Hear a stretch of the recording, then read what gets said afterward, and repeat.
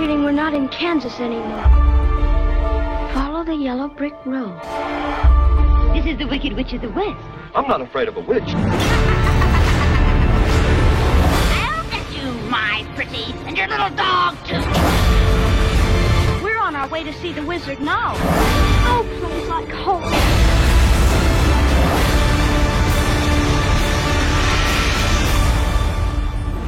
Rated PG. Welcome back to the podcast Old Millennials Remember Movies. I am your host, Angela Yoshiko, here with my co-host, Tyler Wilson. Hey, Tyler. Hi. So there's lots of, oh man, I heard it from our sponsors. I heard it from our thousands and millions of listeners. They are wondering, because we're recording this in 2022. They're wondering, hey, Old Millennials, where the hell is Sandy New Year? Sandy New Year, Sandy New Year. And If you're a longtime listener, you know that it's an annual tradition of this long-standing podcast that for New Year's we have Sandy New Year, where we watch an old millennial movie starring the great American treasure, Sandra Bullock. Right. And listen, we're still going to do it.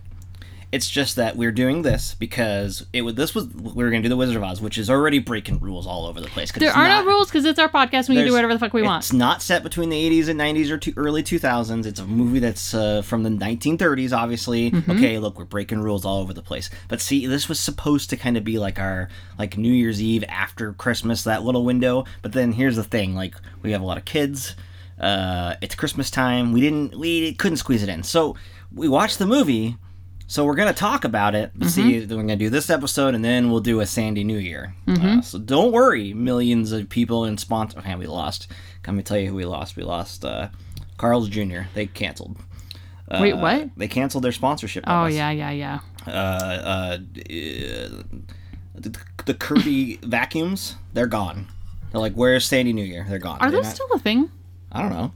Yeah, they're sponsors. Oh, I was thinking of the ones that pump out the scented flavored water smell, the rainbow vacuums. We lost two erectile dysfunction pills. I don't even know what they were. And diabetes. Yeah, we lost the diabetes. I mean, they're just upset. But I'm telling you, it's coming. It's coming next episode. It's just not today. But until then, we have a shit ton of movies that we've watched recently, and then we're going to travel back to 1939, way before either of us were born, to talk about Wizard of Oz. It's going to be a great show. And listen, okay, so the precedent on this is that last year, during the Christmas season, we did the Rudolph the Red-Nosed Reindeer special. Mm-hmm. And that's from, the 60s, right?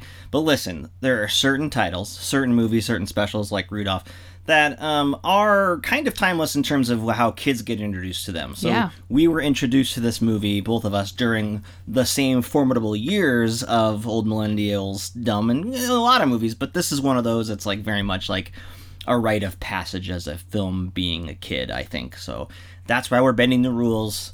That's why we're doing it. It made a lot of sense for a New Year's Eve type debut, but hey, be happy. Here we are. 2022. So before we jump into how we're breaking the rules in the movie of The Wizard of Oz, let's talk about the 86 movies that we've watched in the last couple weeks. Okay. I've actually watched a handful with you, so this should be, more interesting to me than other episodes. Oh, because you don't like to listen to me? I mean, I just mostly don't listen to you. Oh, I mean, I can add to the list, but I won't. We'll save some. Oh, okay. Because other program note, probably toward the end of January, not that anybody matters when anybody actually does this, but one of our soonish episodes will be our best media of the previous year. I say media because you watch a lot of television, I watch a lot of movies, so the lists might be a little bit mixed up. No, you know what I'm going to do? Yeah. I'm going to do the top 10 TikTok stars. Oh, God. Please don't. And then I'm just going to talk about the TikTok videos I like, because there's nothing more fun for people than listening to someone describe a TikTok video. I'll give you one TikTok slot. That's it. Oh, no. One. Mm-mm. I get 3. No, you get top one. 3. You get one. My top 3. No, you get one. I can do whatever I want.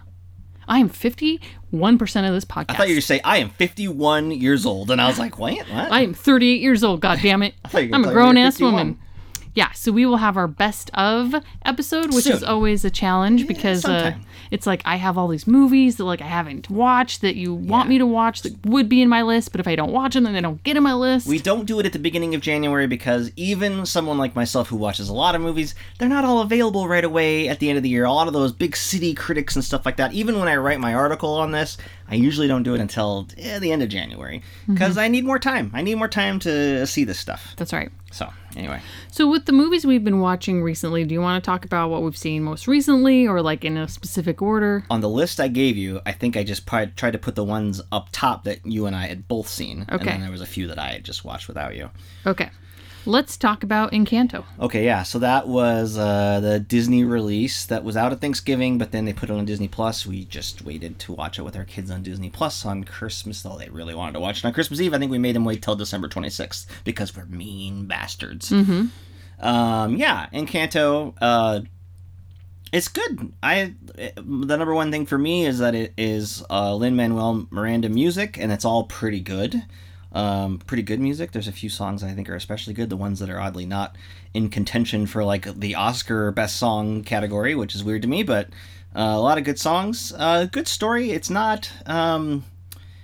It's kind of different in that it really isn't like there's not a villain and there's not even like a animal sidekick really. I mean, there's some animals in it, but not for the main character. Mm-hmm. And the conflict is kind of just a family conflict of like, where's your place in the house essentially? Yeah, a very small story. The people in the house have magical powers, but it's not like they're banding together to like stop a giant threat or anything like that. So yeah, it's unique in that respect. I think maybe that might be a turnoff for some that are expecting something else like a Frozen type adventure, but for me it was a nice change of pace. Yeah, I think there was a point in the movie where the main character like decides she's gonna basically like, it looks like she's gonna run away. She's like packing her bag and you're like, oh, okay, she's gonna go on an adventure, but she doesn't. She stays right in her little community. Yeah. And I think if you then like hook into like, oh, I want her to go like on this large adventure outside of her community, then it's gonna be a bit of a letdown. But I think reflecting on that, I really liked how it was very small and it was still a very important message, and all the characters were really interesting, and the music was really great. And my friend Tracy, who didn't like this movie, she clearly wasn't watching it. You've seen it twice, because the kids wanted to watch it again recently, and you sat with them and watched it. Yeah, and did I get teary-eyed again on the second time? Yes, I did. Was it because I'm extra emotional? Probably. The lead is, I'm always blown away by this. It's Stephanie, I think her last name is Beatrice, but anyway, like, she has a very lovely voice, a lovely singing voice, but like she's like Diaz on Brooklyn Nine-Nine, and on that show she's doing that low, like she's like this tough badass, like, and she just like does a thing. And she's in the Heights as well, not doing that either. So it's like, oh yeah, okay, you got range, and she's got a great voice too. So in both the movies, I mean, she sings in the Heights and this. So yeah. Anyway. I think it's a delightful movie about feeling like you don't belong, and I think anyone who's a person can relate to that. Yeah, it's pretty good. It's good holiday-ish movie. Yeah. Mm-hmm.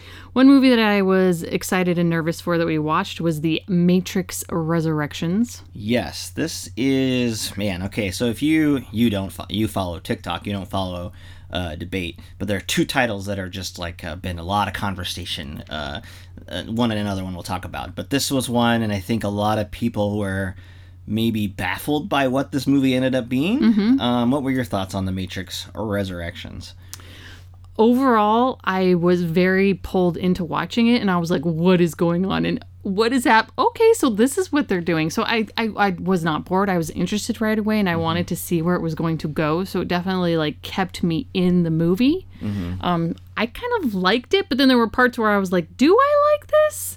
But overall, I enjoyed it. It is very much a movie about itself, if that makes sense. It's very meta. We're going meta with this one. I mean, it opens with, and this was the most baffling thing to me, I mean, it opens essentially with the same scene from the original Matrix, but like it's a different actor, and you're like, well, what's going on here? Yeah, what is happening? And then there's people watching it, and you're like, well, what's going on here? And then there's this character that, if you've seen the trailer, shows up as an agent, and like, that's supposed to be like young Morpheus, and you're just like, what's going on here? Mm-hmm. And that's even before Keanu Reeves shows up, and that's a whole clear, because, yeah, I mean, these Carrie-Anne Moss and Keanu Reeves are back. If anybody remembers, spoilers for the original trilogy, they both died. Mm-hmm. Keanu Reeves, like, definitively. Was obliterated into many pieces, and then she was, like, stabbed through the chest and definitely, like, died. And go back on screen. Last year, we did an episode on the trilogy, about a year ago or so. Maybe our 100th episode? Yeah. Yeah, and I have mixed feelings about the sequels in general. I liked this more than not. And I know that is weird because I think there's a lot of people that really love it or they really hate it. I'm kind of in the middle. I really liked all of it, what it's about and what it's trying to say and what it is commenting on in terms of what people gravitate towards in terms of nostalgia and what they want from a blockbuster or a legacy sequel, which I think is interesting considering that Spider-Man has made all this money doing some of the things doing some of the things that this movie is commenting on, right? So I like that. If you listen to Lana Wachowski, I think it's Lana that is the person. They're not both of them doing it. It's just Lana who came back. There's a very specific reason that she said she wanted to do the movie. They resisted it forever.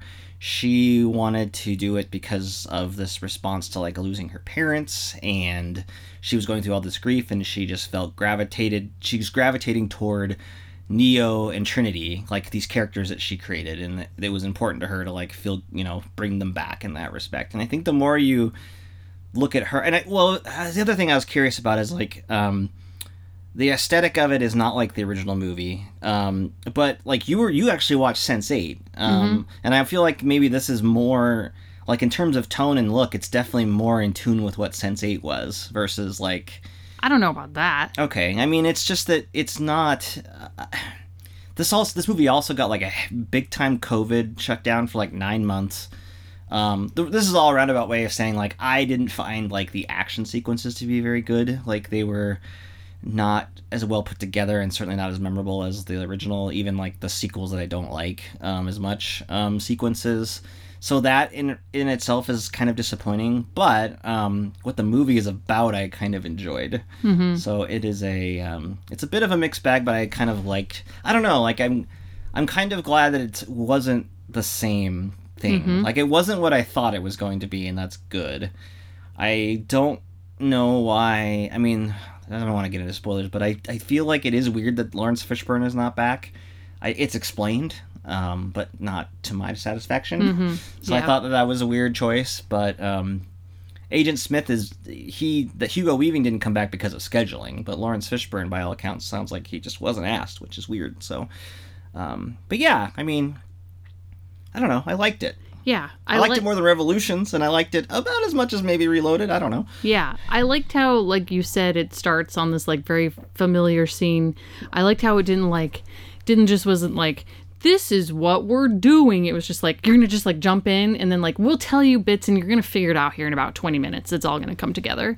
I liked how it wasn't just like totally like overly explained. And I think some of the graphics looked a little video gamey, but then thinking back on that sort of makes sense. And you could argue was maybe like intentional. Yeah, I would. So this is like me plugging a very popular podcast, but in this case, and in the case of the M. Night Shyamalan movie Old, if you listen to the Blank Check podcast, which is a very popular movie podcast, they love The Matrix Resurrections, and they also really liked Old. But they've done like previous long-term filmographies on both the Wachowskis and M. Night Shyamalan, so they're coming at it from an appreciation of their work. But if you listen to the Matrix Resurrections episode especially, like, oh man, this movie's brilliant. Like, because their perspective on it is really interesting and why it works. That being said, I still think I wish that there were in terms of like it being an action movie, because it's trying to be an action movie for a while. I wish it was a little better in that regard, but I like the ideas. Yeah. So anyway, and there was like the climax of the movie that has like maybe you could describe as like a heist scene. That was like a little confusing to me. I was like, wait, what is? And then who's doing what and when and wait exactly? I was like, am I stupid or am I not quite following? Which is a weird thing to feel when it's a very simple thing they're doing. Yes. Like it's very clear what they're setting out to do and what the goal is, right? Like that's not confusing, but then like the way it happens. There was there was a part and I was like, wait, but then what? So so that was odd. I thought needed a little. I like to watch. Tightening. I might try to squeeze in another viewing of it before it goes away on HBO, but we'll see how that happens. I've got. It would be interesting to watch it again now that you like know the things. Yeah. Anyway, as most movies are. For sure. Yeah. Would you recommend it, Tyler? I mean, I would. I think it's worth the experience. Yeah. I love Keanu Reeves. Anybody who says it's bad is I don't know. I feel like they're letting certain expectations hinder their response. I don't think it's bad. Like I don't think you could objectively say that it's bad. I think that it's choosing to do some things that maybe a lot of people won't like. That's fine. What did you think of Neil Patrick Harris? Did he fit in the world? Did it seem odd to have him in there? It's a little odd because he's doing a certain very Neil Patrick Harris thing that he does in other movies that I like in general. It's just that a lot of the movie ends up hinging on a lot of what he says, I guess. And so I liked it. It wasn't maybe, I don't know. It's one of those, I'd have to watch the aspect again. I like his character. I like what he's saying, but I'm wondering if there was a little strangeness with his character resolution as well. It was like, wait, what? What is, who, what? Oh, what's, okay. Yeah, it's a little bit, and it's just a little bit too, it just has a little bit of that, I don't know how to describe it. That Neil Patrick Harris he's got a delivery that is can be very funny. Right, and that's where it's coming from. And if you're familiar with all of his comedic work and you like that, it is sometimes hard to kind of enter into something that's not necessarily trying to be comedic. Yeah, I agree. It was a little. I was like, he's not 100% fitting in to this world. Yeah, and I don't think that's always a problem for him because I think like he shows up in Gone Girl and doesn't have that problem in that movie really. So, I don't think it's not necessarily. I like I said, I like what he's doing. It's just that it is so pitched in the way that we're familiar with him. Like it's kind of like Barney Stinson in The Matrix a little bit, which is just a little off. And you're like, what's going on here? I kind of like it, but I don't know if it like this tone. Yeah. Anyway, it left me a little unsettled. But overall, I would watch it again with you. Yeah. Okay. Okay. The next one we watched was The French Dispatch, Wes Anderson's latest and greatest. Yeah. So this is one that is gotten a lot of reviews. They're basically just like, well, it's Wes Anderson. It's too much Wes Anderson. It's not as good as some of his other ones, blah, blah, blah. And I am of the mind that, like, too much Wes Anderson, that critique doesn't make sense to me. It's like, he is Wes Anderson. There's no way to make it too Wes Anderson if you are Wes Anderson making a Wes Anderson movie. That is not a critique. That is just, like, making a statement of what the movie is, right? I've seen it twice. I love it. I think it is, but I'm a Life Aquatic loving homer for Wes Anderson. I like all of his movies a lot, right? Yeah, like you're a little biased. I don't love Darjeeling Limited, and that's pretty much where my like mixed feelings on his movies are, right? You didn't like that one? It's okay. It's definitely his weakest movie. Is that the train one? Yeah. But I like Life Aquatic, which is like one that a lot of people don't like. So anyway, what about Fantastic Mr. Fox? Yeah, I like all those. I like all those a lot. This is, it's four, kind of like four stories really. One's really short, but then there's these three kind of stories, and it's modeled after like The New Yorker. It's a bunch of journalists going out, and it's just like stacked with people.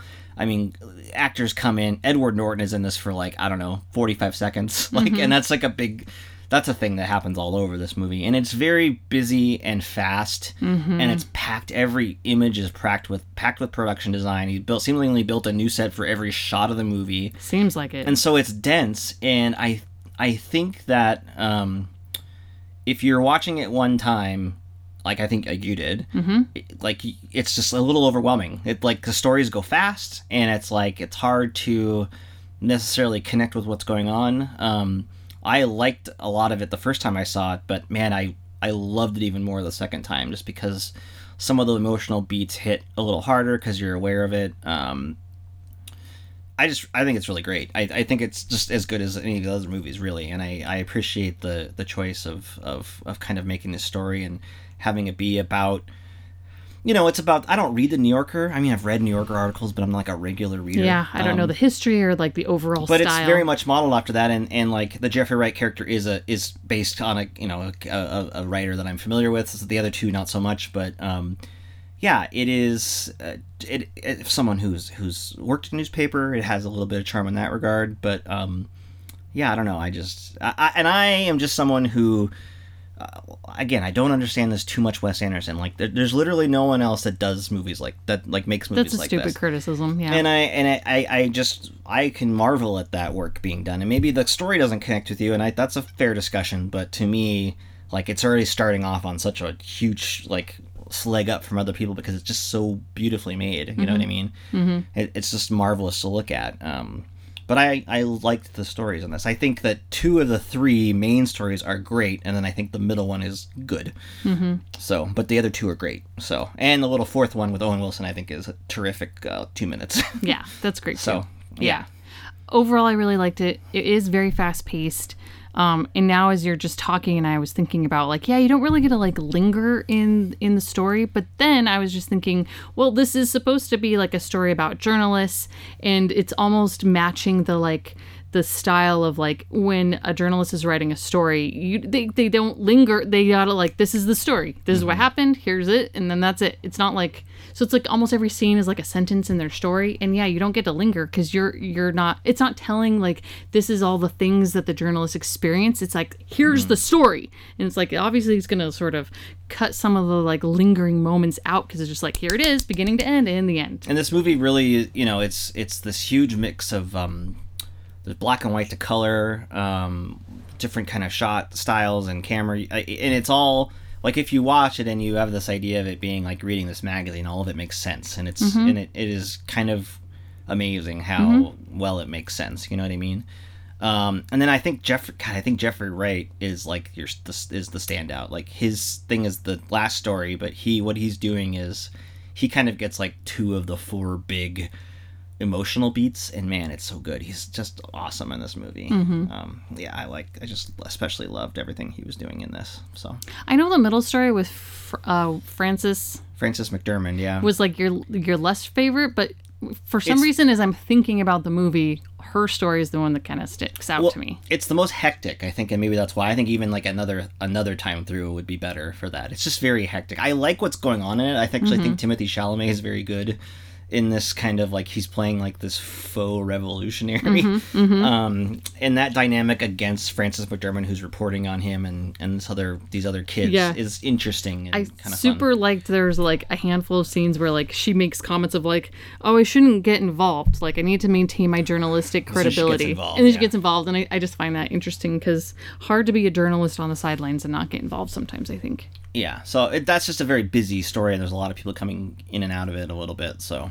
But I liked it. I would watch it again. And if you don't like Wes Anderson, why are you watching a fucking Wes Anderson movie? Well, it's just, I mean, it is like, I understand kind of like I don't know, like the most Wes Anderson, but again, I don't really know. What does that even mean? I just think it's feverishly paced, and that's what, and then if you're Wes Anderson's doing that, it's going to be packed. Yeah. Visually and, content-wise, yeah. Anyway. Yeah, it's one of my favorites of the year anyway. Okay, recommend. Yeah. The next one we watched with the kids was on Netflix.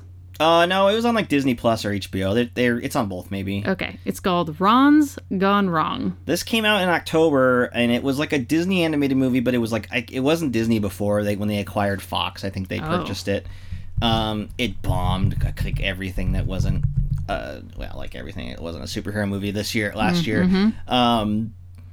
I was thinking it was going to be bad, and it was actually pretty solid. Yeah, I thought it was pretty cute. It's about it's a kind of a world where everybody has like this little personal robot friend.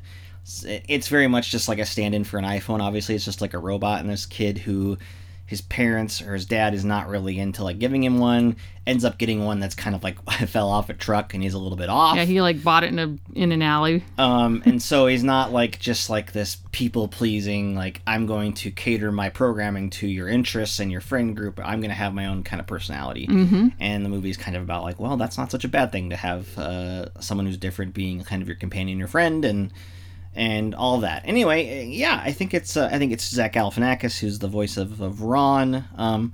It's pretty solid. Our kids enjoyed it. I thought it was. I was surprised that when we started it, I was like, oh god, this is not gonna be anything. But yeah, it's got a good enough message. It's fun. Maybe it goes on a little bit too long, but I liked it. Yeah. What was your thoughts?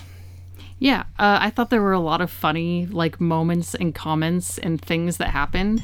When I was just reading on IMDb, one of the quotes is like, a bird just commented on your face. And it's like a bird is booped. And it's funny. It's funny. I thought it was a very sweet story about like making friends in middle school. And like, yeah, you know, I think that's a very relatable coming of age, the awkwardness of middle school and add on the social pressures of it. I thought it was very like smart and entertaining and relatable, and maybe had a few nuggets of lessons in there for the kids. I think what a bummer for it is, like, number one, it came out, Disney clearly didn't care about it because they didn't promote it as much and they dumped it in October or whatever, but it's good, but there is a little bit of like thematic through line to the Mitchells versus the Machines from earlier this year, which is in my opinion like a great animated movie. Yeah.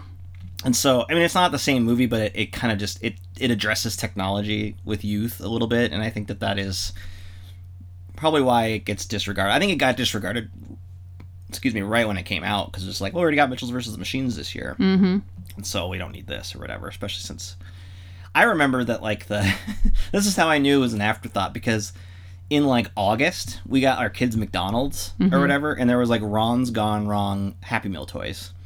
Or I don't know, it was the next one up after whatever they got.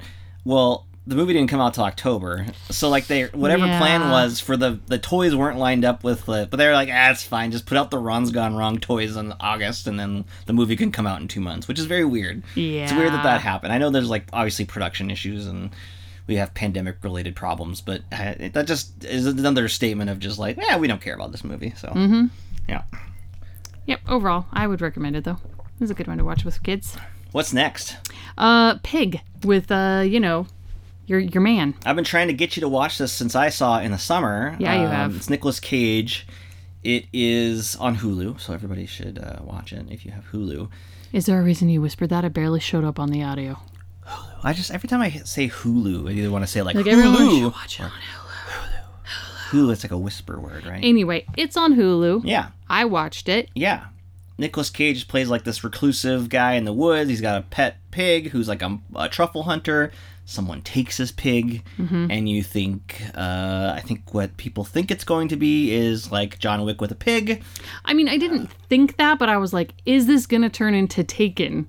Taken with a pig. With Nick Cage and a pig. Because, his pig gets stolen, he's going to go look for it. So then you're like, where's this going to go? I think the movie knows that it's doing that to you. And is like, okay, yeah, they want you to think that, especially given like Nicolas Cage's more recent like output of like VOD titles and playing in like thriller world a lot. Yeah. So, he is great. This is the second time watching it. I really enjoyed it just as much as the first time. I think I probably talked about it on this podcast. So, you have any more thoughts? It was very entertaining. It was. There were some funny moments and some sweet moments, and yeah, I liked it. He's got this restaurant scene where he talks to this restaurant owner, and it's amazing. I love Nicolas Cage. I think this is his best performance in years, but this is coming from a person who thinks that like he hasn't really been like, I don't know. I still read these articles about like, oh, it's a big comeback, or he saved his career with this. I'm just like, get out of here. He's not like, yeah, he's been doing a lot of direct-to-video, but like what he does in those movies versus like what Bruce Willis does in his VOD movies is totally starkly different. He actually tries. He's actually showing up. He's doing an effort. Plus, in saying that, you're disregarding Mandy, which is great, and Joe. And, I think he's been doing good work. It's just that, some of the movies aren't great, and that's fine, but he likes to work. And I just was... And they did the, recently, the, like, it's Variety or Hollywood Reporter Roundtable Actors thing. It has him, it has Peter Dinklage, Andrew Garfield, Simon Rex from Red Rocket, and Jonathan Majors. Man, he just steals the show there too. He just becomes like the grand steward of that conversation and is so entertaining. So I would recommend that, especially if you've seen Pig, but maybe not if you just go to appreciate Nicolas Cage. He's insane, and he's a great actor.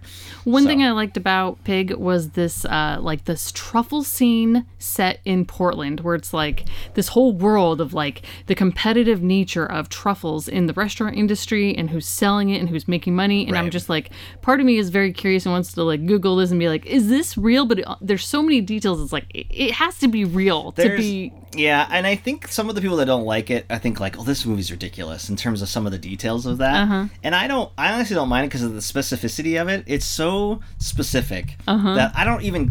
So part of me, when something is that specific, I'm like, man, that seems like there would be something that like would be like that, and maybe not to the degree that this is, but like.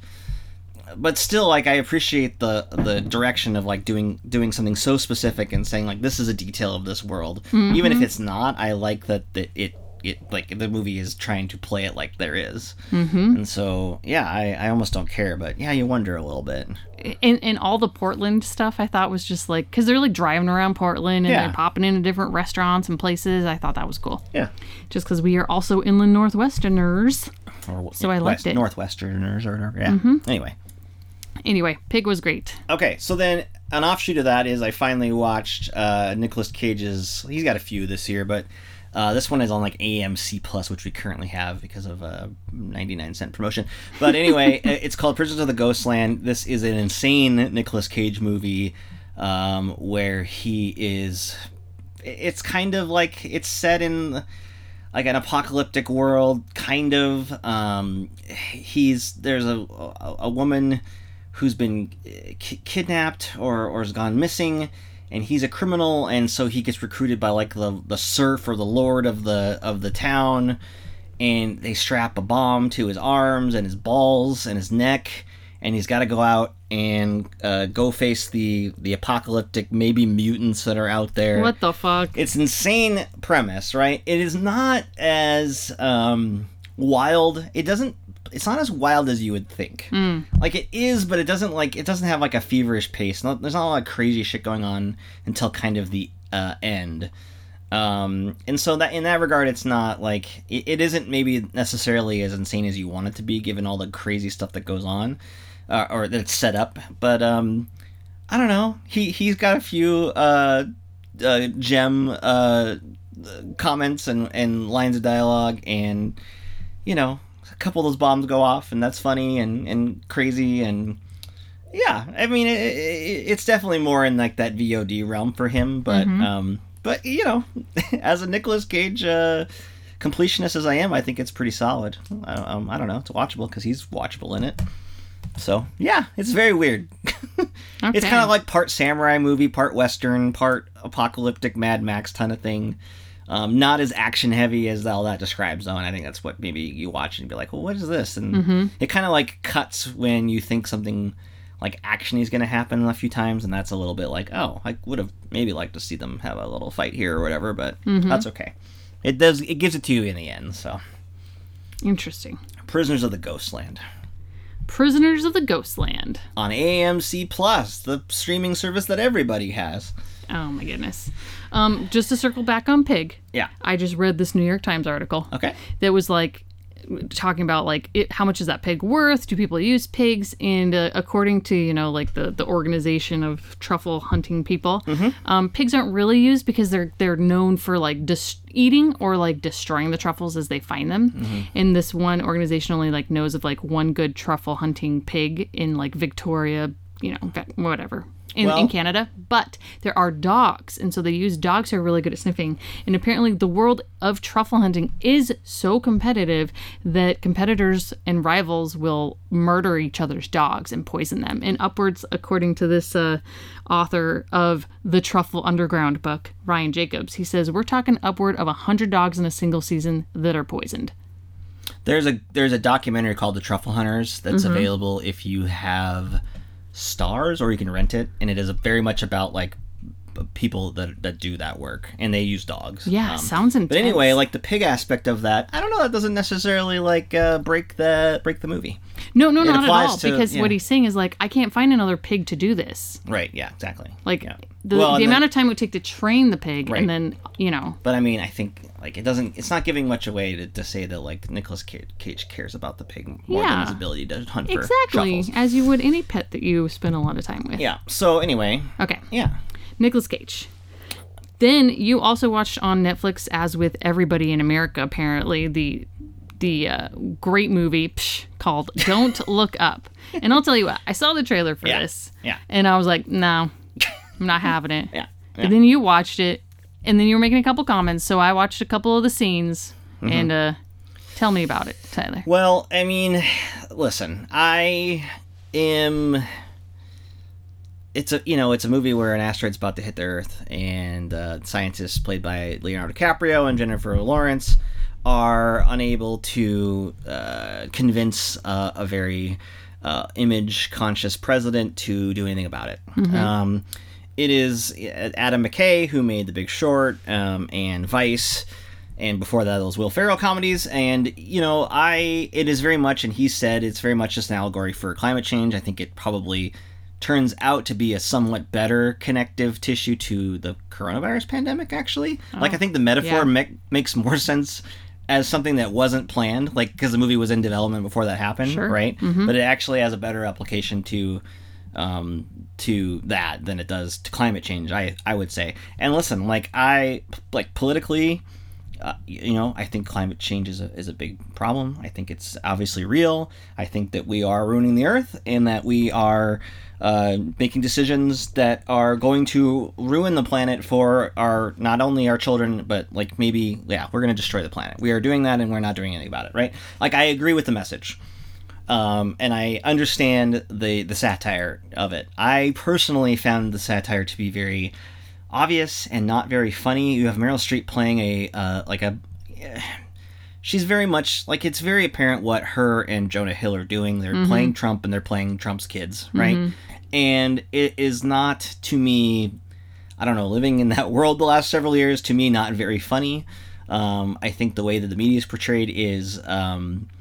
I think that the connection and what it's trying to say is pretty obvious, and they're like, oh, we're too distracted by TikTok and entertainment news to care about real issues. And I was like, okay, great. Like, yes, like, fine, yeah, okay, that's true. But, like, to me, is that like a funny commentary? No, I think that's a very obvious point to make. It's not very smart or clever. I thought the movie works pretty well when it is about Jennifer Lawrence and Leonardo DiCaprio playing scientists who are struggling against a machine to do something right about it. DiCaprio has a subplot involving Cate Blanchett that I think doesn't work, because it doesn't. I like Cate Blanchett; she's always good, but again, it's not relevant to the rest of the movie. It's 2.5 hours. Why is it so long? Mark Rylance comes in and plays like this tech guru character that is pitched like a cartoon. Again, it's very obvious to see the connections. It's very obvious to point out how this is very real and how something like this could happen, and that's terrible. But, like, to me, it's just not it's not, like, it's trying for humor and it's not working. Jonah Hill is someone I love, and it can be very funny, but I think everything that he does is... He needs to be directed well. The movie has a really great final, like, 20 minutes of the main characters doing something thoughtful. Timothée Chalamet comes in and, like, crushes a few minutes of a movie. Again, I'm not like a Chalamet guy, but, like, the last two things that I've seen him in have been very, like, I liked what he's been doing. They're very different. And so I don't hate the movie. I guess I'm happy that it's popular. I don't know. Like, I'm glad people are watching it because, like, the discussion is important, I guess, in terms of climate change and all of that. To me, it doesn't seem like it's a very good movie. So it'll probably get nominated for Best Picture, and that's fine. I don't know. Like, whatever Adam McKay's doing with his quote-unquote satire, I find to be very obvious and not very funny. Kind of like how I didn't like Vice. I think it's a little better than Vice. Vice was tough. Yeah. But it's not as good. I like The Big Short. I think this movie is miles away from the level of achievement there. I think it's messy and overlong and not particularly funny. That's me. A lot of people love it.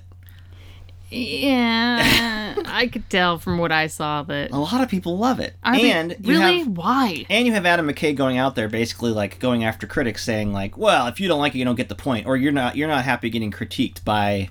You don't like the media being criticized. I've seen a lot of that commentaries. Like, as someone who works in the media, like, I have no problem. Like, the media is fucked. I get that. Like, especially mass media. Like, yeah, we have so many problems. Like, I don't have a problem when you criticize that. Like, I'll criticize it to the end of the time. So to, like, for him to, I don't know, and that's his prerogative, I guess, to, like, defend his movie. But to me, like, that's missing the point of what people are saying, why your movie doesn't work. Whatever. Like, I don't care about that critique. That's fine. I just think that if you're gonna make a comedy about that, then it should be funny. I don't know. Yeah. Like, when the movie's not trying to be a comedy, I think it's much better. When it's about, like, an asteroid that's about to destroy everybody on the planet, and, like, people like Jennifer Lawrence and Leonardo DiCaprio are genuinely worried about that and upset, then it's kind of a good drama. But I don't know. It's too much. It's a long movie. I don't need that shit in my life. And it's got, like, 2 atrocious, like, post-credit scenes, too. Gross. I don't even want to hear about it. Yeah, it's terrible. Anyway, it's not. I don't hate it. I think it's supremely overrated. All right. Keeping in mind that climate change is real. It's fine. Yes, we all know that. We don't need to be punched in the face with it with obnoxious shit that we already see in real life. Like, movies are supposed to be an escape, not just like obnoxious reminders of how terrible things are. I don't always agree with that, but when it's an entertainment-driven movie, it should actually fucking entertain me. There are some people that say it's very entertaining. I don't know. People who have like no sense of comedy. Okay. I'm sorry, but like, no. I don't need to even see that to provide that criticism. Well, you're making a criticism without even watching it. Look at you. Yeah, look at me on my fucking... You're on your little soap dish. Yeah, soap dish. That's about right.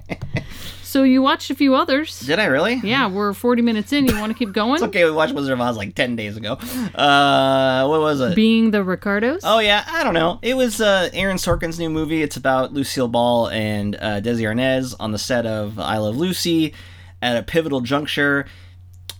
Nicole Kidman's very good. Javier Bardem's very good. The supporting cast is very good.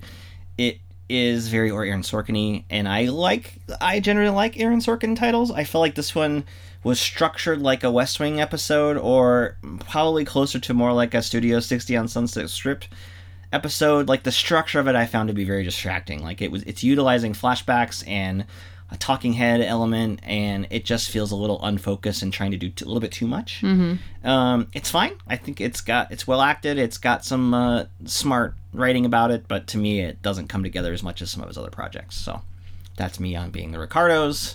Not much to say. That's on Amazon Prime. Your mileage will vary, I guess, if you like. If you want to learn more about. I mean, it's a little bit goose too. Like, it's based on this. It's obviously based on the real life people, but like, during like a very turbulent time in their marriage and their relationship during the show. But I mean, you can tell it's goosed up plot wise. It's not necessarily playing fair with the facts a little bit, which is fine. It just feels that way when you watch it, and so it doesn't feel as convincing, I guess. So it's fine. I didn't hate it, but it was okay. It's no West Wing. No.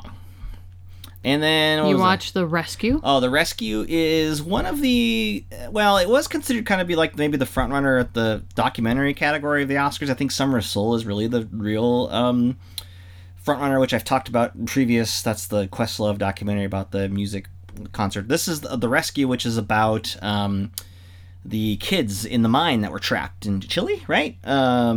And they had to get them out with and it's an incredible true story. It's from the people that made Free Solo, a movie that I don't love, that won Best Documentary a couple of years ago.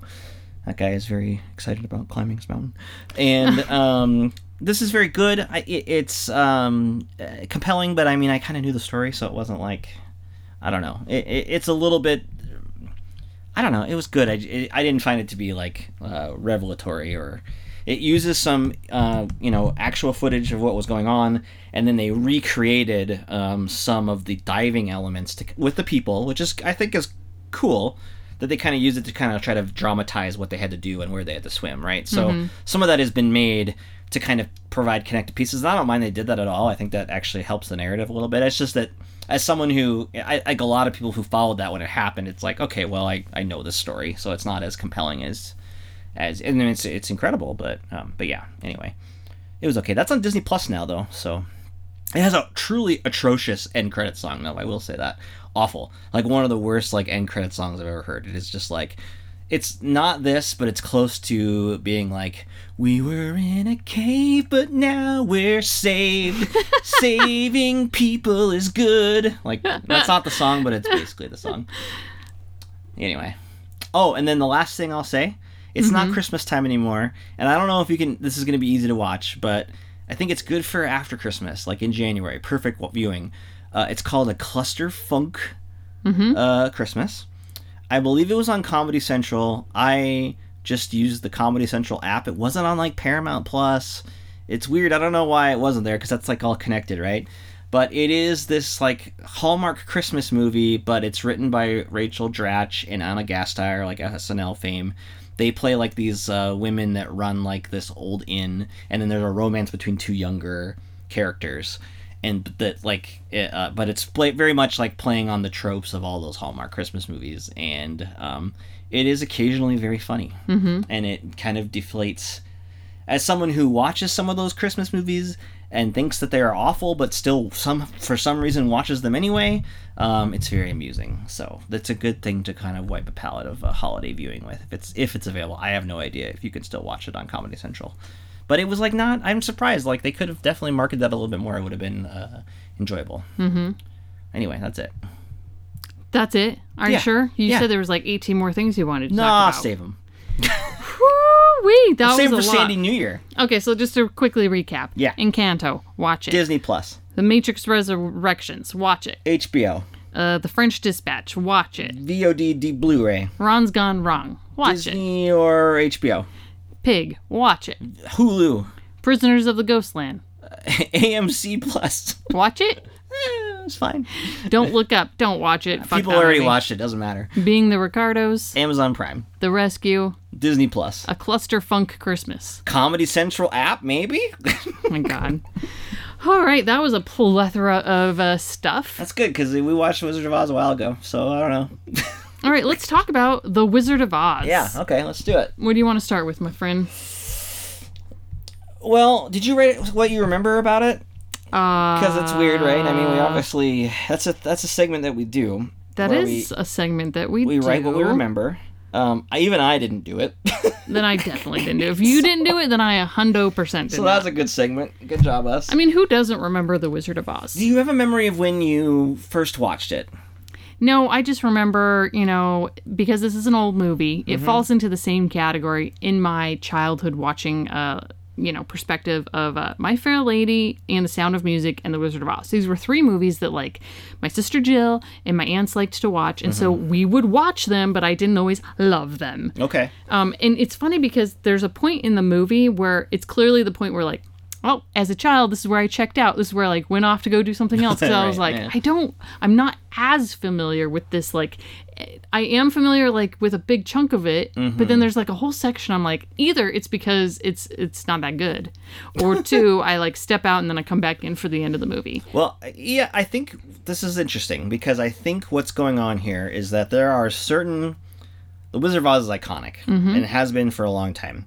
And there are certain pieces of it and components that are very familiar, that have been used and clipped and used for, if you've ever watched an Oscar ceremony, or it's been referenced on this and that. And there are parts of the movie that do that, right? And then there are the parts in between. And if you are not someone who's watched the movie a bunch, that's where you'll be like, oh yeah, this is the part before they even get to the city, or where they get to Oz, and okay, I don't remember this very well, or I don't remember these tree people. What's going on here? Yeah. So there's that going on, I think.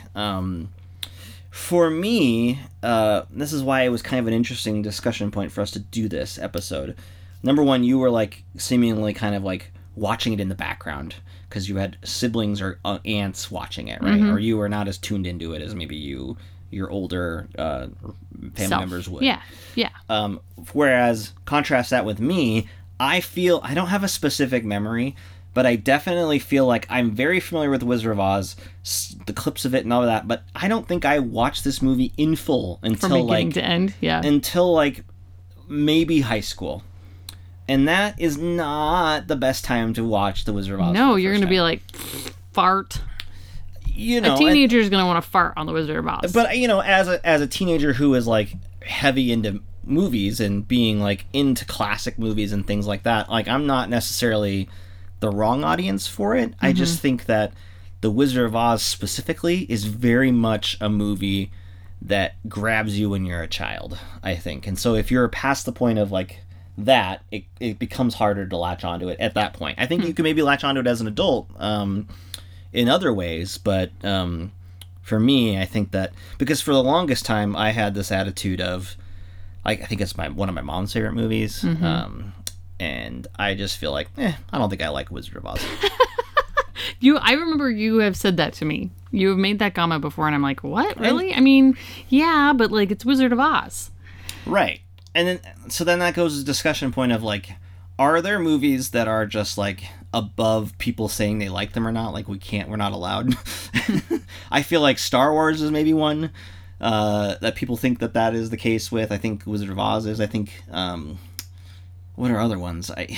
I mean, to me it's Jurassic Park, but whatever. No, I think Gone with the Wind has a little bit of this. It's almost better to say you've never seen Gone with the Wind, although now, well, anyway, there's a you know, a racism and plantation element of Gone with the Wind that complicates that a little bit more. But speaking of Gone with the Wind, it did beat out The Wizard of Oz for Best Picture Oscar that year. Well, and that's what those movies are intrinsically tied together, because the director Victor Fleming worked on this and then basically left late in the production to go save Gone with the Wind's troubled production. So he's actually a director on both of those movies. So yeah, I mean they're just kind of tied together, and they're big swing movies. Both of them for 1939. They're expensive. They are movies that could destroy a studio if they don't properly hit, or even hit enough. Yeah, so that's fascinating about it. But it just has always been that movie where, you can't say that it's almost better to say you didn't see Wizard of Oz versus saying like, oh, I don't like the Wizard of Oz. It's kind of one of those movies. It's so iconic. It's so ingrained in the culture, into cinema too, like into movies. Like that's that's a pin in movies, because it was the big, color reveal of, going from black and white into color, the Technicolor aspect.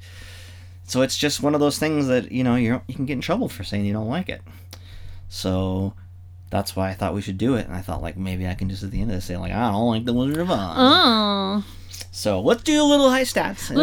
We'll dive in some more. Okay, The Wizard of Oz is a rated G movie, clocks in at 1 hour and 42 minutes.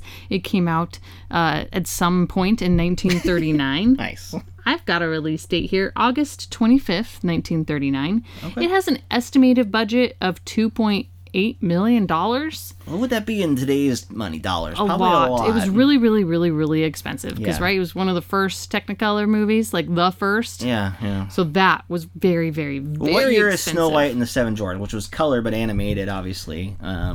And this one was trying to kind of be an answer back to that. It's trying to appeal to families and children, for sure.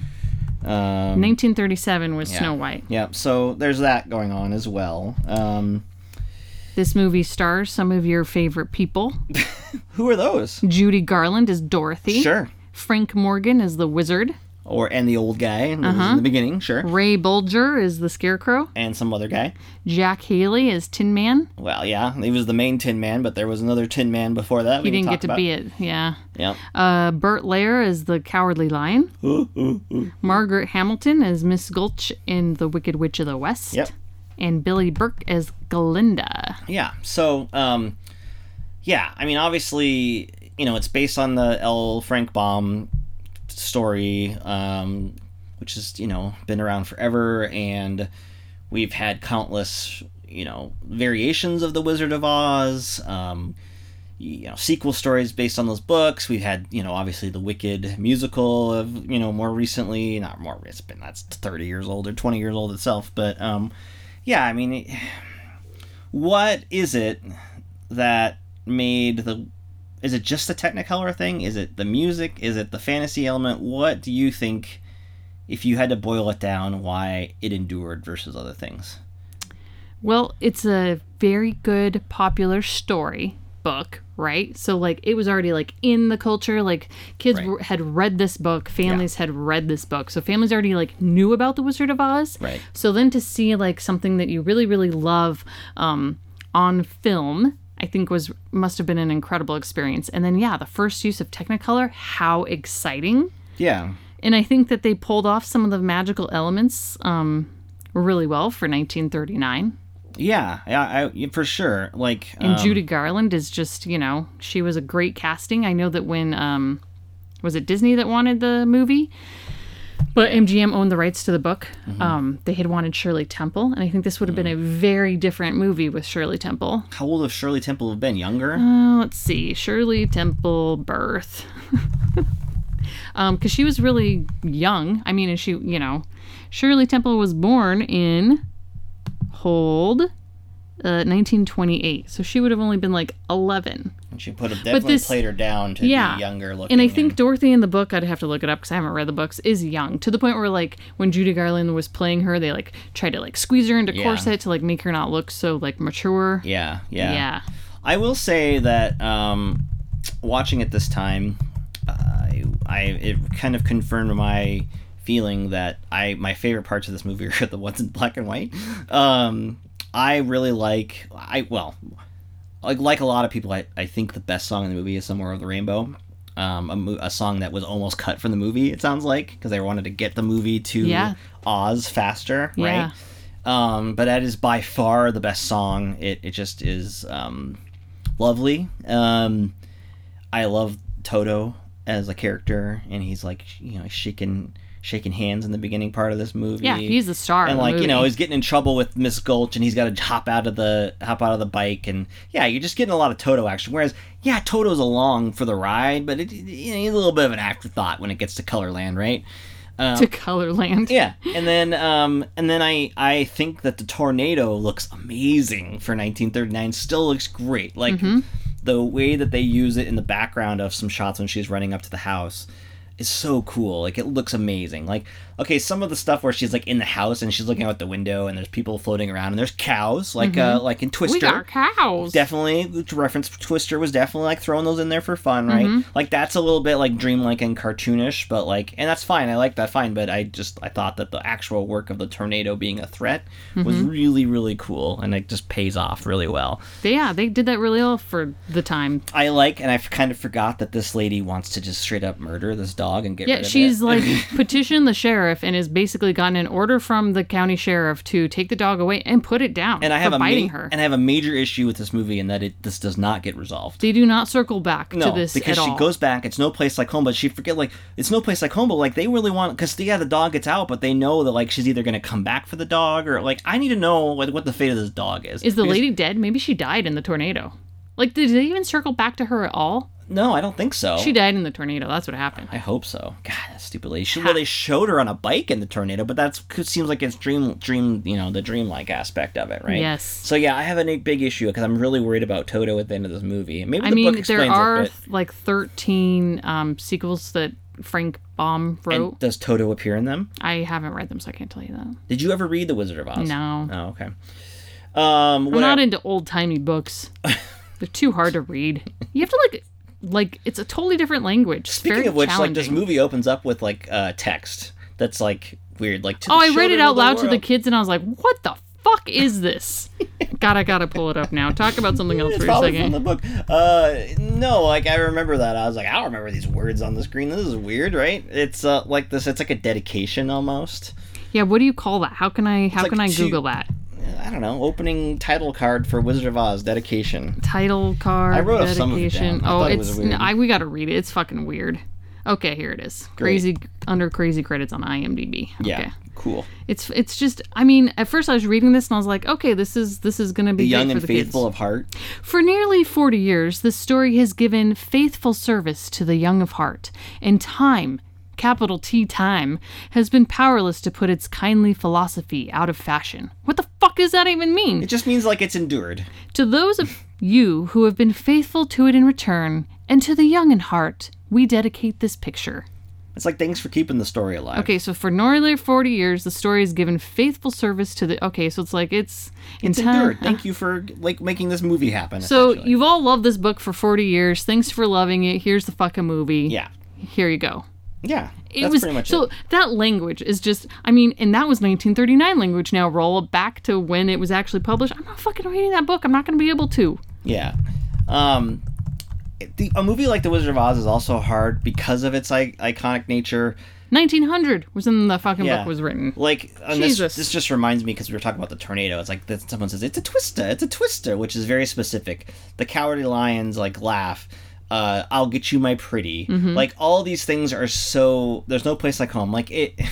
They're so ingrained that it's almost weird to watch it. It just feels surreal that you're watching the thing where the hell that's come from, because it just is so ingrained in, like, movie history and the culture that it just is... It's just bizarre. It's so bizarre.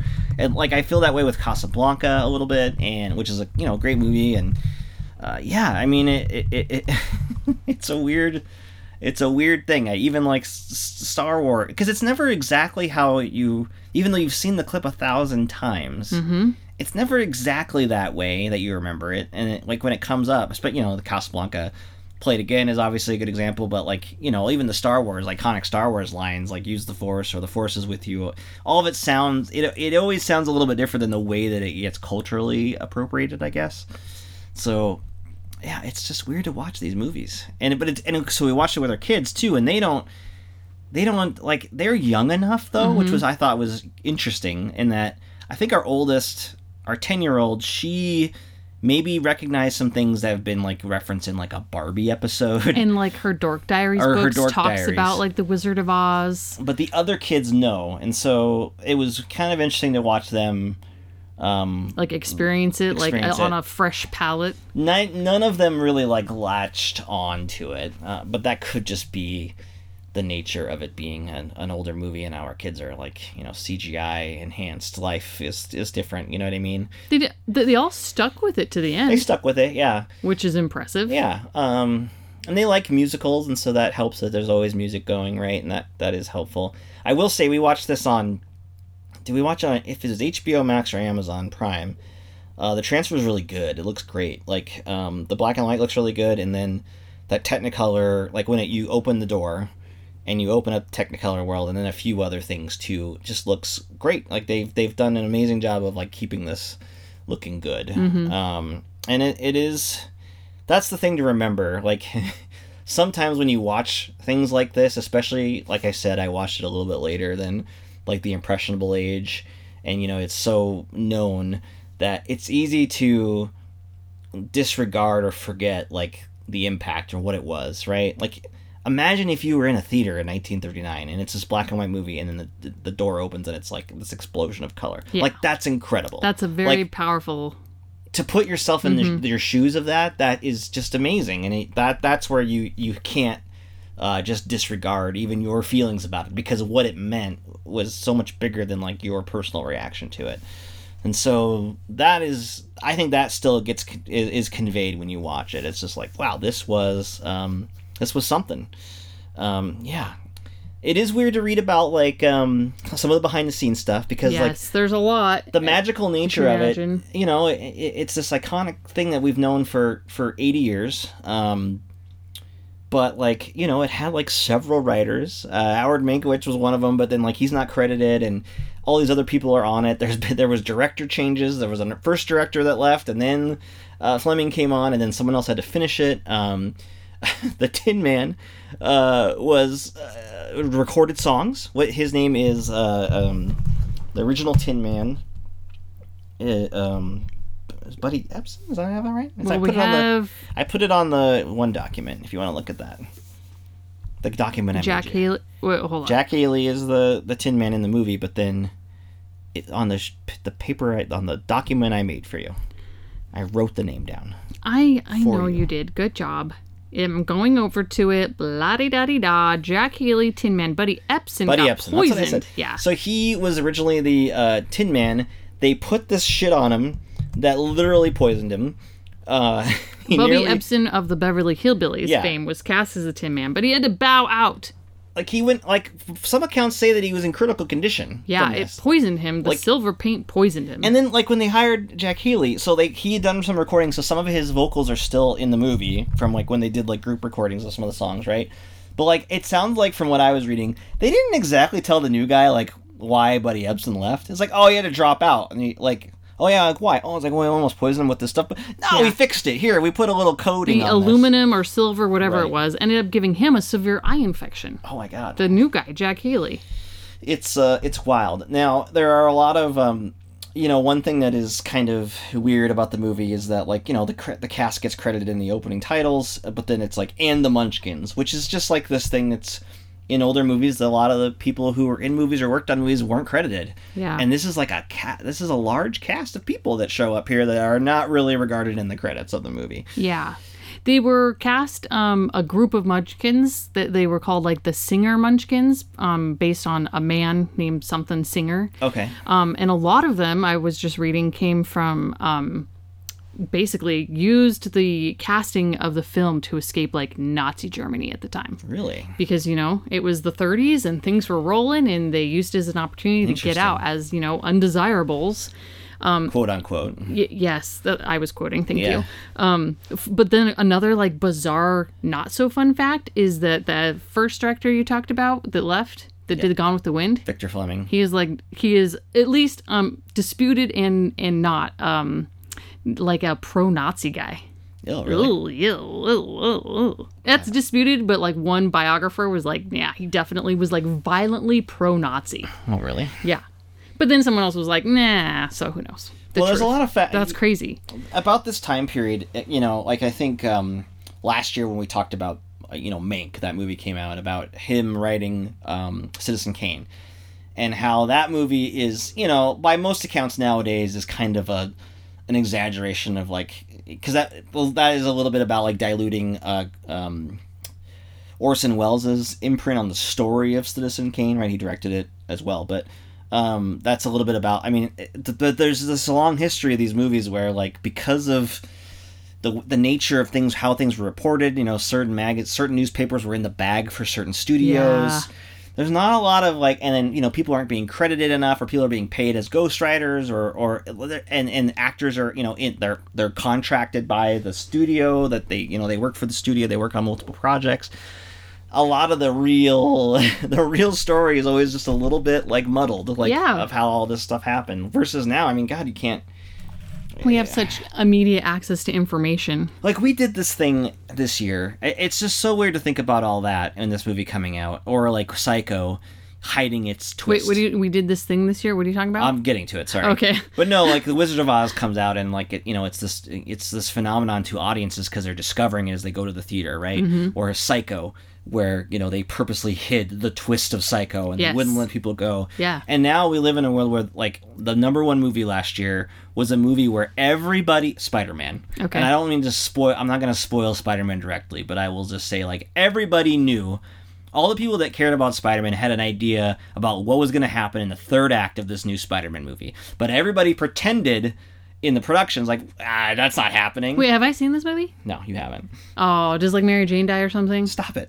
No. Did I just guess it? No. No, we've talked about this, but like I'm dancing around it.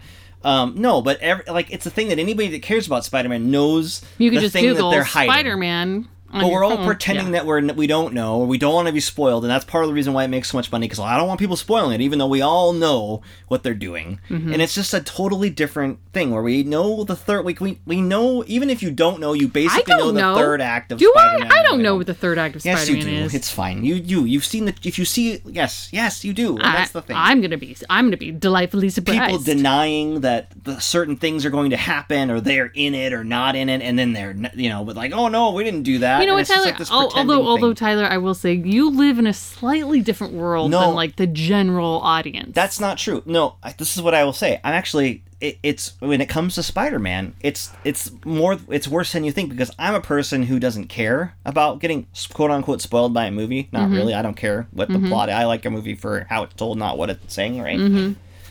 When it comes to something like that. Like the people that, I'm not talking about everybody who's a general audience member. Okay. I'm talking about the people who care. And this is people that I will see on a feed, casual moviegoers who go to see, even without a pandemic, they'll go to see 4 movies a year in a theater, right? Okay. They don't see a lot of movies, right? They are so excited about no spoilers for Spider-Man. And yet, all these same people are the ones posting about the secret of the movie. Or like, oh, see, this is what this is. Like, they know, but they don't want to know, but they're acting like they don't know, but they really do. And it's just like, everything is so known. There's no way to hide things anymore. But then we have this cognitive ability to be like, oh, I don't know what's going to happen, but you do. Like, even if you want to hide yourself from it, you already know. And that's what I'm saying. Like, even people who didn't want to be spoiled by Spider-Man, like, already kind of knew based on the way that culture talks about these things. Whereas back then, I mean, yeah, obviously The Wizard of Oz was a book. You know what's going to happen in Wizard of Oz, but like how it's going to be depicted is, I don't know. Like, I just think that that's a thing that we're so far away from now that it's hard to, I don't know. It's just hard to imagine it. It's wild. Yeah. A little bit. Yeah, it is. It's such a different world. Yeah. Anyway. What were we talking about? Munchkins, the poor Munchkins. Yeah. Want to know some other sad Remember facts? that thing where people used to say there was a dead body in the background of the movie? I did read that. That's not a real thing. I don't think it's a real thing. No, it's not real. It's been debunked. But that was used to be the longest thing forever, was like people saying that was a thing in the movie. It's kind of like the 3 men and a baby thing. Yeah, also Okay. not a thing, but yeah. So they say. If you're a conspiracy theorist, you're probably into that kind of stuff. Yeah, probably. Some other sad facts about the Munchkins. Yeah. Toto, the dog, Yeah. reportedly earned $125 per week of filming. That's a pretty good amount back then for a dog. Well, the train. I don't think the dog is getting them. They're putting the money in his mouth. Yeah, they're putting in his bank account. But each Munchkin actor just earned $50 per week. Well, to be fair, Toto's in more of the movie. He is a larger star, so I mean, that does make sense. What do you think about the music in this movie, other than Somewhere Over the Rainbow? Not my favorite. Yeah, there's a few elements of it that are good, like Off to See the Wizard, there's elements that are good, but like some of the songs, like even Ding Dong the Witch is Dead, like that song before it gets to that part is not great. In the songs for each of the I Don't Have a Brain. Well, it's all the same song, just add different lyrics, right? The one that, I don't know, the character, I mean, okay, I don't love Wizard of Oz. Okay. So that's a thing. Okay. And part of the things I don't love about it Yeah. are the Scarecrow, the Tin Man. He's less bothersome to me, but that fucking lion. Just like, You fuck don't like that him. laugh? Fuck the way he's acting. Put 'em up! Oh my god. I don't know what it is about it, but it's both like creepy and irritating and just like, I don't give a I can't. I'm just like, Cries a lot. ugh. It's a very distinct voice. It's a not whole unlike thing, anything. and it just like grates on my nerves. Burt I feel Lair. like it grated on my child nerves. In the Scarecrow, like I don't have a brain. I'm just like, shut the fuck up, guy. You're so annoying. The Tin Man, I feel like he irritated me the least of the three. Because he can't move because he's being quietly poisoned throughout the whole movie. Yeah, and he just maybe because he couldn't move so much was just like less obnoxious. I don't know. Yeah, I'm not. I kind of like some of the Cowardly Lion's turn of phrase. I guess. I liked you liking it better than I liked liking. But like, I mean, it a little of it goes a long way, and it just keeps going. And then so like at there's a one lot point of he that. jumps out a fucking window. I was just like, what the fuck are you doing, guy? So, yeah, and it's very much a thing if you're an adult. Here's the thing that also, like, I think it's better if you discover the movie as a kid because, like, I need a brain, I need a heart, I need courage. And if you're an adult, you're just like, well, these people fucking have this. Like, this is You're just like... fucking Scarecrow. Well, I mean, it's just like, obviously you have a brain because you wouldn't be able Because you're to... walking around and, that- functioning. And I mean, and that's the thing. Like, that's what kind of gets explained to them later by the wizard, right? I mean, they explain that you already have these things, right? And I think that message, while good, is still like very much like a kid focused message. But it's also hard to really get that message because I'll tell you what, I didn't get that message as a kid watching it because I feel like in the end he's giving them things, and so it's like I was like, okay, well they're getting the things you get a that they diploma. wanted. Now you see you have a brain. You couldn't have a See, diploma. I without didn't a brain. actually get the message that like. Well, you stop, already had it. Stop wishing for things that you already have. I did not get that message until you actually just said it, and I was like, "Oh yeah, that is All right, the well, fucking I message." take it away. I take it back I think then. you were just a smarter teenager when you watched it, because when I watched it, I was like, "A diploma? That's not a fucking brain. That doesn't make any Well, sense." he already has a brain. That's the point. That's why it didn't make any sense to me. I was so confused. They already have the things they want. Dorothy already has the things she wants. They already no, have all I mean, that. she doesn't. She does too. She didn't leave her house. Of course, she already has what she has. Home is where her Oh, heart is. it's so fucking annoying. All right, this movie's annoying. Like I want to like it. The side characters are not my favorite. I think what works and what worked for me this time are again marveling at the production aspect of it. First, Toto. Toto, well, yeah, Toto. Next. Somewhere in the Rainbow, yeah, the Twister. But no, Yes, the production and set designs. I love it. I mean, it's Yeah. so beautiful to watch. And like the thing I kind of forgot before watching it was when they walk into the poppy field with all that red. Gorgeous with the city in the background and you know whatever that snows to get them off, make them not sleepy. Okay, whatever. I liked. I forgot about the tree guys. Or they like the apple. They took an apple and they get pissed off at them for taking the apple. I like all that design elements. I love the flying monkeys and the attack in the woods. I mean, all I'll that tell you stuff what, is really. I do not great. remember the monkeys being like humans. Like as a You child, think I they thought got real monkeys? I thought they were more monkey-like, but now watching, I'm like, those are fucking people in fucking monkey costumes. What do you think they're gonna get monkeys in there? I don't know, but like if I think back in the pictures in my head as memories, I'm like, those are just monkeys wearing wings. Yeah. in my head. And then I see them, I'm like, that is not what I remember them fucking looking like. I mean, it would be impressive if they were able to get monkeys. That is not what I remember them looking on a like. little string, and I mean, yeah, no. So, and apparently a lot of the actors that played those monkeys Yeah. had several injuries as the wires snapped when they were flying them around. Yeah, that's great. I love it. Yeah. Where are you getting all your fun facts from, by the way? A plethora of resources. Yeah. But my core place Yeah. is a delightful spot called Parade. So, Parade. So, I'm assuming this is Parade Magazine. I mean, it's parade.com, but yeah, it's Parade and Magazine. this is classic, like, old millennials content here, because yes. Parade used to be, and it probably still is in there to some extent. Sunday paper. It's like a Sunday newspaper thing. It's like a national insert, but it would be in your local paper, Yeah. and it's color. Yeah. It's a little bit glossy. Yep. It's like 12 pages. The first part was always the best, though. There's always like a Q&A with the some Q&A was my celebrity. favorite. Yeah, and then like another little wholesome-y feature, but there'd always be some kind of like movie or pop culture related Yeah. Q&A thing, and it was like when That I was my favorite. That's the part as Yeah. a kid you're like, I will grab When I was this getting in the into comics. newspaper reading, it was obviously comics section on Sunday, but then the next thing after you get the comics Yeah. is that Parade Give magazine. me the Parade magazine. Yeah, and then you move on as you get older. But yeah, I don't know.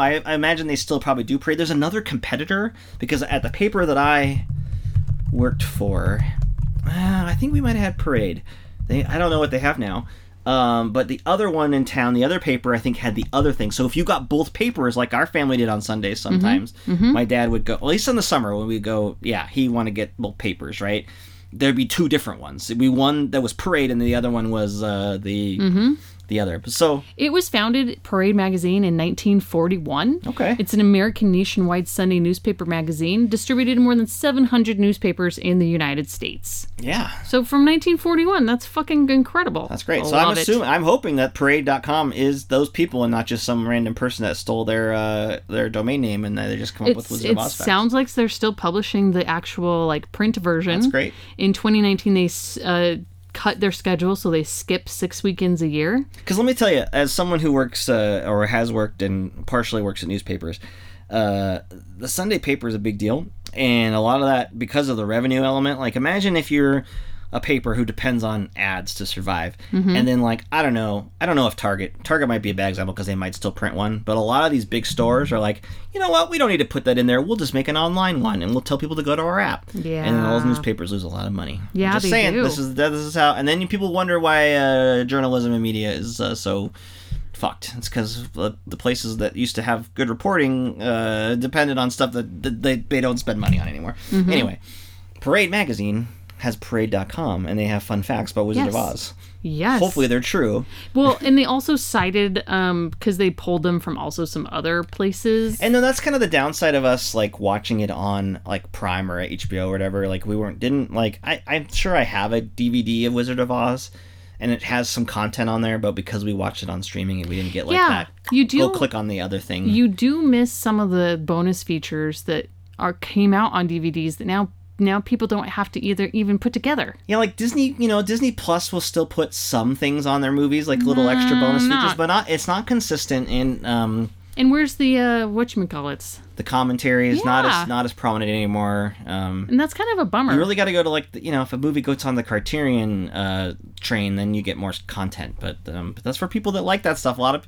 the vast majority of people who watch movies, they don't want to watch that stuff anymore. They just want to watch the movie and go on to the next thing. So. Do you want to have some more random fun facts, or are you not interested in those? Yeah, give me some more of these fun facts that may or may not be true. The grossest fun fact Okay. is that the lion's costume Yeah. was made of real lion pelts. Gross. That is disgusting. 2, it was 100 pounds. Gross. And 3, So he's not laughing, or he's when he's crying like that, that's his real body just giving out. Like he's in agony. yeah, and because of the lighting that they had to use for Yeah. Technicolor, the temperature on set would get over 100 degrees. Well, and that's the thing. Like, Technicolor is not. That's a whole process of its own to make it Yes. look the way it does. Yes. And so that is a big element of this that is kind of the marvel, because it wasn't just like, oh, we film and it's color. Nope, that's not how it worked. Like, you had to specifically do things to make it happen and to shoot it that way, right? Here's which is the pretty grossest incredible. thing. There were 2 people on the I set. thought you said the grossest thing was the lion. It's pelt. related to that. Okay. Thinking of the 100-pound, 100-degree set, real fucking lion mane. Gross. There were 2 people on set whose sole job it was to dry out the Cowardly Lion costume every night. It apparently reeked Sweating. because he sweats so much. Sure, yeah. That I is sweat if I disgusting. will put pants on. That would be my luck. I'd be like, yes, I got a job on the fucking Wizard of Oz set. Here you go, Angela. You get to fucking dry out the sweaty costume every night. Yeah. Nasty. Well, at least nasty. At least you're not going to fight in World War II. I don't know. Yeah. I want to make a comment about one plot point that is also weird. And I have a question for you. Maybe you can help me. Okay. There's a point where Dorothy gets captured by the Wicked Witch, who, by the way, like, she's Margaret Hamilton or whatever. I mean, it's great. Like, nothing else defines witch more than her. And she used to be a teacher before she was the Wicked Witch, and she was 36, and the Good Witch lady, what's her name? Glinda. Was 54. Oh, yeah. Yeah, anyway, I just think that is, like, of all the things, that's, like... She's great. Mm-hmm. Like, our image of everything is basically based on that, right? Yes. I mean, and I know that it's based on other things, but that's what we visualize, right? Yep, she did a fantastic job. But anyway, there's a point where they capture Dorothy, she puts her in a tower, and she, like, pulls an hourglass over, and it's like, all right, when this hourglass is over, you're done. And I'm just like, okay, well, what does that mean? So you were commenting a lot during this part, and I think that maybe, like, I wasn't exactly watching when the witch said what she said with the thing, so I missed it. It seemed like she just said, like, you're gonna be, your time is up when this comes up, and I was like, was she gonna, like, pass out and die? Or is that, what it seemed like it was she just, that's when the witch was gonna come back and take care of her. So she set a timer. It's like, when this timer comes, I'm gonna come back and kill you. This is when I'm coming back to end you. Get your slippers or whatever, right? Yeah. Yeah. I don't know. You were definitely having a problem with that. And then they threw the hourglass and they broke it, but then that didn't, like, do anything. So I was just like, well, what if that They didn't have clocks, so they're like, here's the clock. All right, I don't know. I'm just very confused by all that. It was just a clock. I wasn't paying attention. She was like, you have 1 hour. I'm coming back. But why? Where did she go? What was she doing? She went off to go do something, right? And then I also think that, like, this movie has a whatever of an ending, which is just like, we're running around the tower, and then, like, oops, there's a bucket of water on the side here, and then the witch is dispatched by a bucket of water. So, like, real talk. I don't remember any of that. I'm melting? No, I remember the melting, but if you would have asked me, I would have told you that she encountered her on the Yellow Brick Road at some point, like later, but like towards the end, and that's when she got water on her. I do not remember them going to the wizard and then the wizard giving them the assignment to go get the Wicked Witch. I thought that just sort of like happened, and then there was only the one scene with the Wizard of Oz, and then it was like he was revealed, and then that was like the end. I kind of forgot that too. There is 2 scenes. They go to see him, and it's great. Like, this production design on this is amazing. Right? Oh yeah, it's really cool. But yeah, then because when we were watching it, I was like surprised, like, we're at the end of the movie already? Yeah. But then I forgot, like, oh no, we have to do the flying monkeys. So they go, and then they leave to go get the witch's broom, right? I did not remember that. And then they go back, and that's when it's like, pay no attention to the man behind the curtain, which is maybe the best line, right? Yes.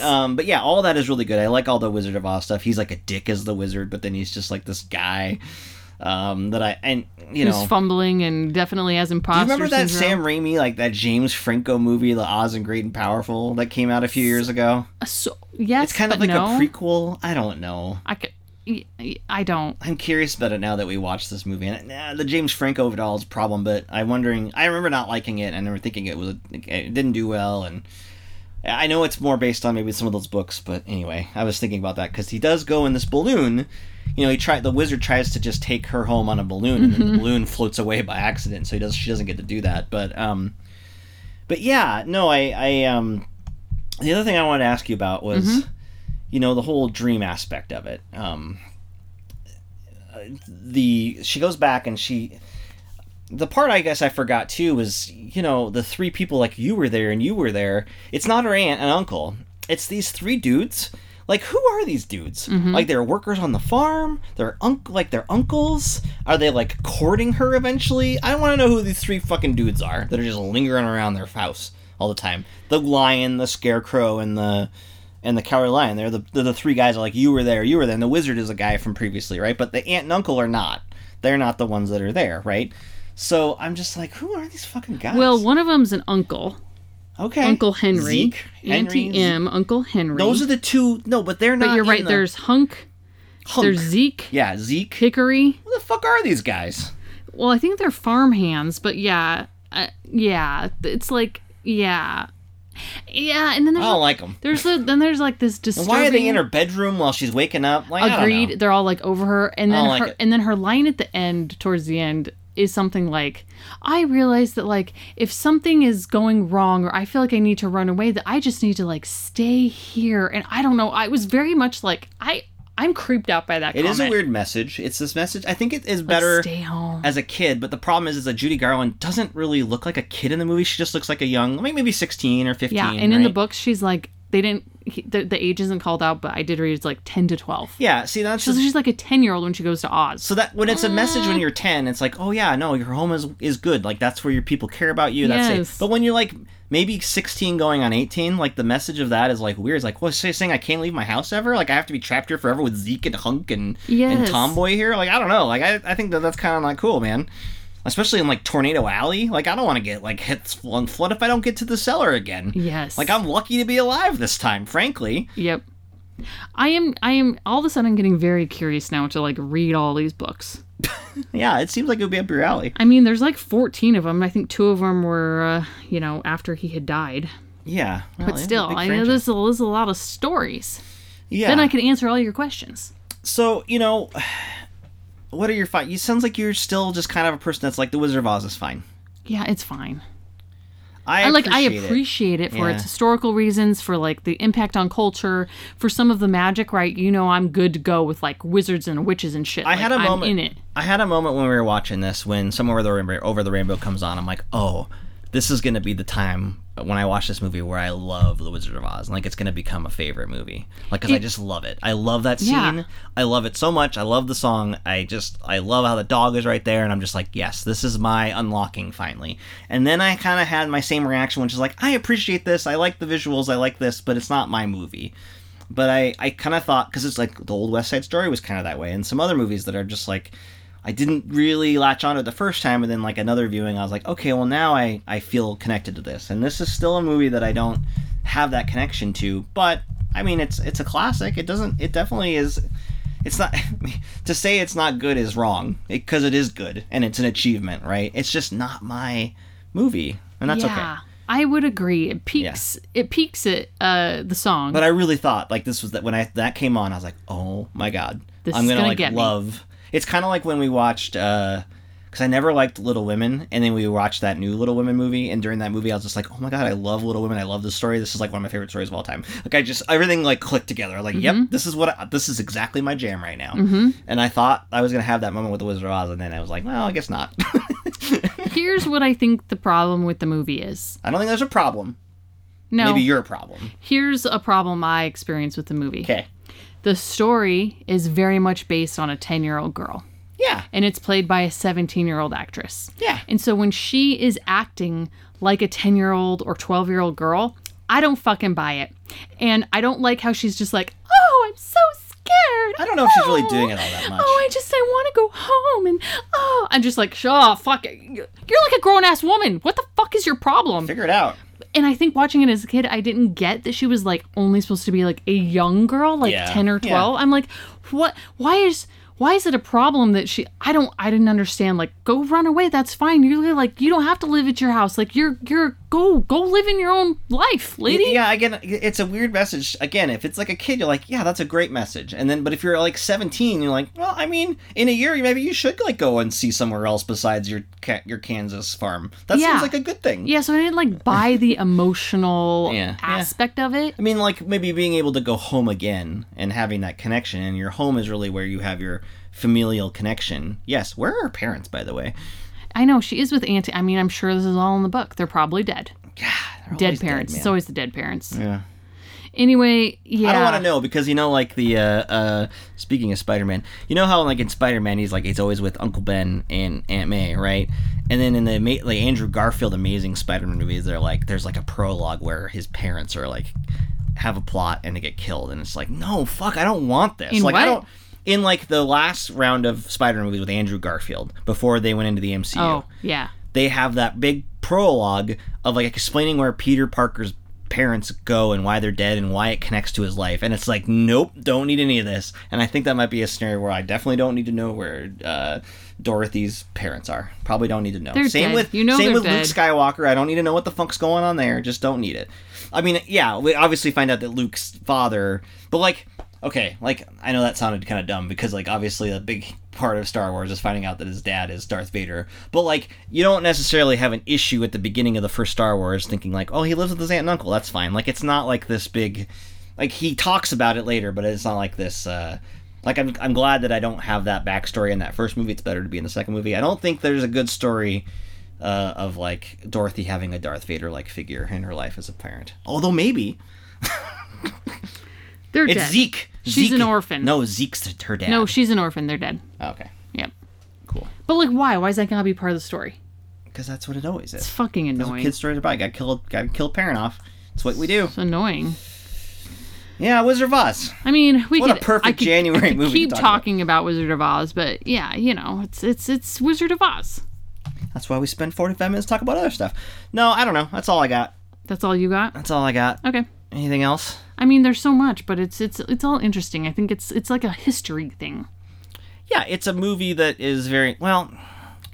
Some movies are like that. Like they're just like it's good to see them. It's good to know their history of how it plays a role in things.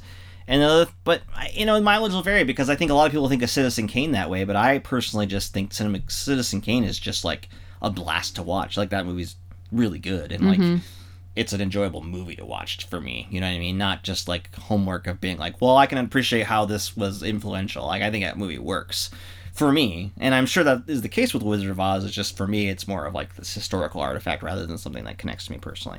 Yeah. Yeah. Yeah. For a movie with wizards and the witches, it's surprising that I don't love it more. Yeah. It's just, You like them having you like your wizards and witches fucking more, I think. and like doing some more shit. You like Like it when they're Glinda fucking. barely shows up. Like what the fuck? She has so much power as this good witch. And Do then you she's like Wicked? Bye. The Wicked musical? I don't think I've ever seen it. I have not seen it, but I like the idea of it. I know the soundtrack, so I kind of know the story in the way I know the soundtrack, but I've never seen it. I know they're finally making like a theatrical movie version of it now, but I really like the musical and what the music is, but I've never seen it on stage. So and I have not. Yeah. So anyway, I do like that story, and I like the music, but I don't know. I don't know. I knew I liked Hamilton before I got to see Hamilton, so because the music gives you the story. I mean, of Wicked, so that's fine. But anyway. All right, so that has been a fun episode of Old Millennials Remember Movies, where we watched the 1939 Wizard of Oz, in which we both were like, "It's good. This is Wizard of Oz." Yeah. There you go. That's where we landed. What a great way to end 20... Ah, shit. God damn it. We're going to lose another sponsor. Oh man. I keep forgetting. We fucked up the timeline. Aw, man. Sandy New Year's coming. Please stop dropping the sponsorship. It's coming. You may not be thrilled with the movie we pick for Sandy New Year, but it's a Sandy New Year movie all nonetheless, so just be happy, okay? Be happy about it. All right, Don't friends. say what it is either. Thanks They for will not listening. tune in. We will talk at you another movie. It's coming. Sandy New Year will be here.